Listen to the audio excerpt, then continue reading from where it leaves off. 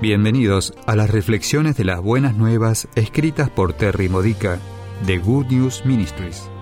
Te ayudamos a edificar tu fe para la vida diaria usando las escrituras de la Misa Católica. Visita gnm-es.org. 19º domingo del tiempo ordinario. El tema de hoy es ¿cómo lograr una fe bien equilibrada? En la lectura del Evangelio para este domingo, Mateo 14, versículos 22 al 33, Jesús termina con el milagro de multiplicar unos pocos panes y peces para alimentar a miles de personas y luego se va solo a orar. Cuando organizas una gran cena, completas un gran proyecto o superas obstáculos difíciles, ¿te das tiempo para recuperarte y dejar que Dios te ayude?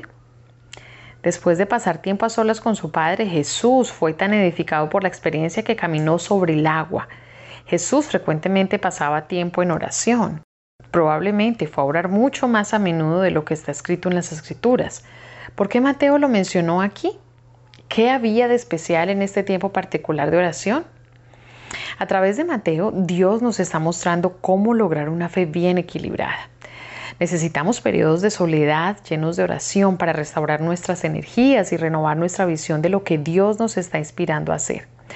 Todos tenemos trabajo que hacer para Dios en nuestras familias, en nuestros lugares de trabajo, en reuniones sociales, en nuestras parroquias y en todos los problemas que surjan. Dar de nosotros mismos a otros siempre nos cansará. Para prosperar y crecer en nuestra utilidad para Dios, debemos permitir que nos restablezca a menudo.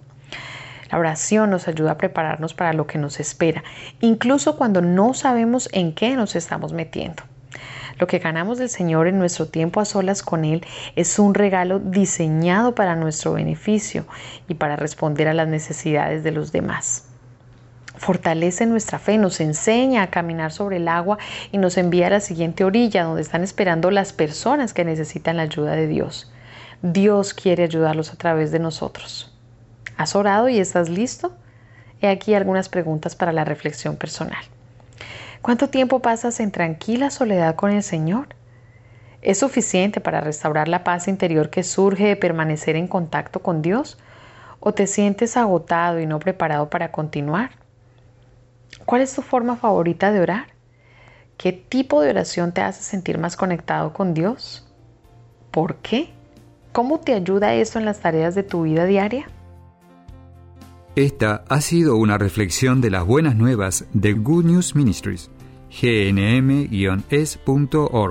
Si quieres conocer nuestro ministerio, visita hoy nuestra web. Encontrarás reflexiones para recibir por correo o mensaje de texto, retiros en línea, recursos de oración y mucho más para ayudarte a conocer el amor del Padre, para acercarte más a Cristo y ser lleno del Espíritu Santo. Visita hoy gnm-es.org.